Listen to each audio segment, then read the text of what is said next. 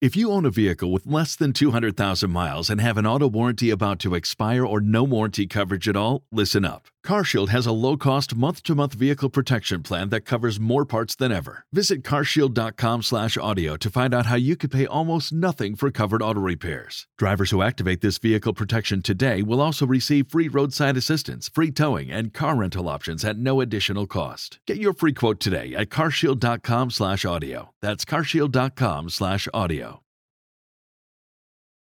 The Mindaware, 742.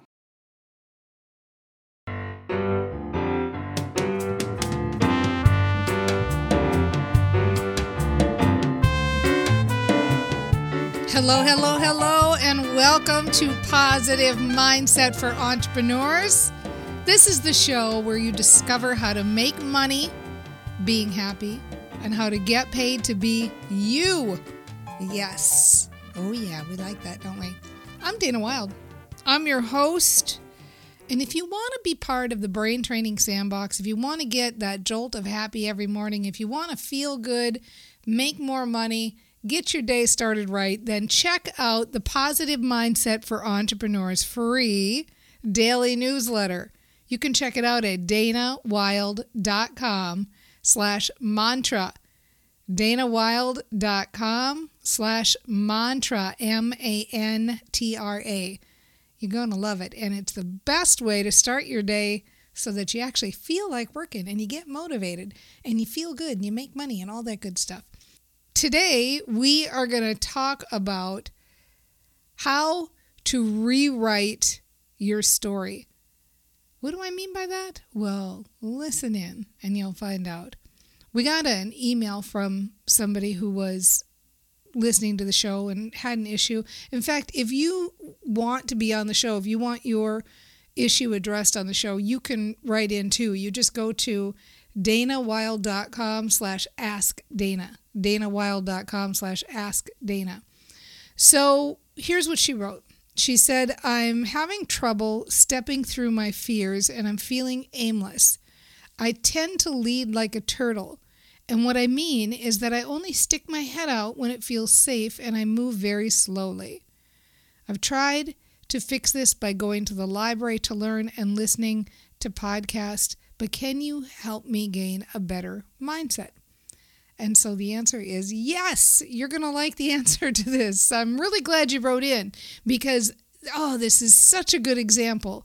This request is so perfect because it illustrates so clearly how each and every one of us decides the meaning for our lives.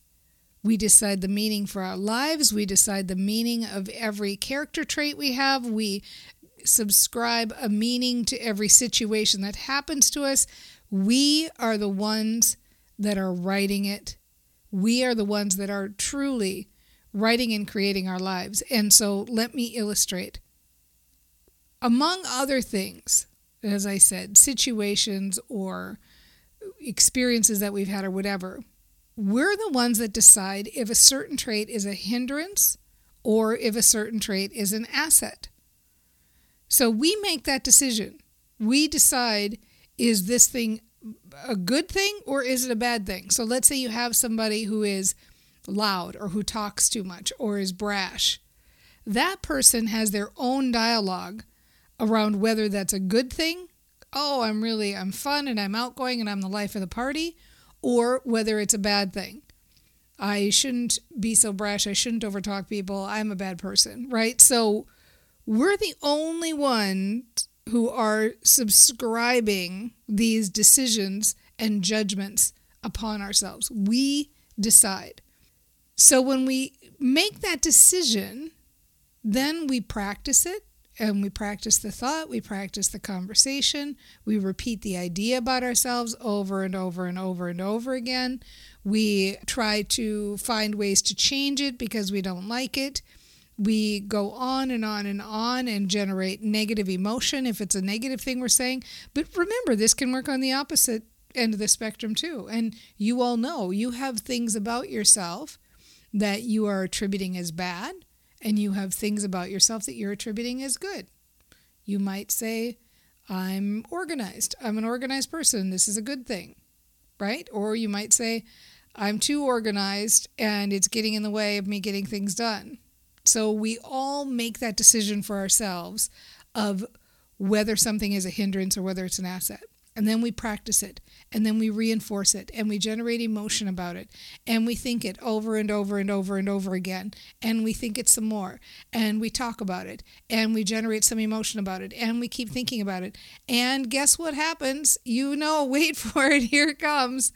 The reticular activating system, that little matchmaker that lives in our head, listens to that dialogue all the time.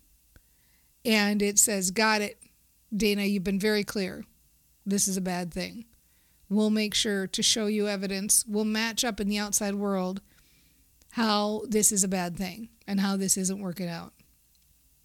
If you've decided it's a good thing and you're talking about it in a good way, then that reticular activating system says, yeah, we love that about you, that you're so brash and loud and outgoing.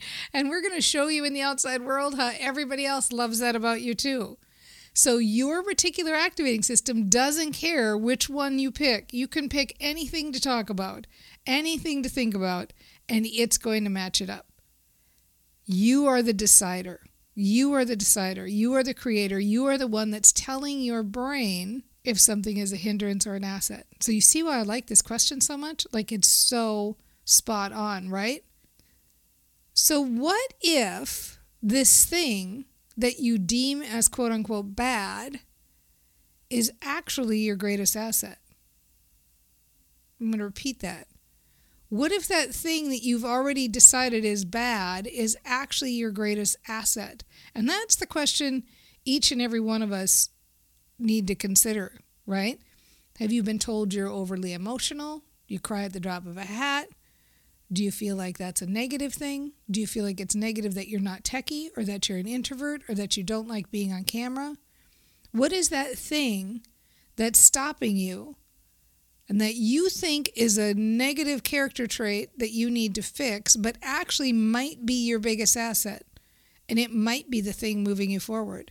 And it might be the thing that's making your business rock. Because, of course, if we thought like that, then we would be practicing a different story. And each and every one of us can play this game for ourselves, right? Look at the thing we're talking about and say, well, hold on. What if I was talking about that in a different way? What if that thing was my greatest asset? So let's play the game. Let's talk about it. I love this visual you've given us to work with. That's so nice. Leading like a turtle. Like, you can, it's just so wonderful. We can all see what that is, like a turtle, leading like a turtle. And so what is leading like a turtle? What is leading like a turtle? Being cautious, moving slowly, so steady as she goes. So if you think about the story you could be telling about leading like a turtle, is you could be saying, things usually work out for me. And they work out for me because I lead like a turtle. I look really closely as I make my next step, and I'm careful about the decisions I make. And that's why they turn out. And I'm not in any hurry to get there. And so what happens is I win the race. We've all heard that parable. Well, it really is like that. When you're leading like a turtle and you're cautious and you're thoughtful and you make good decisions, you only have to make those decisions once.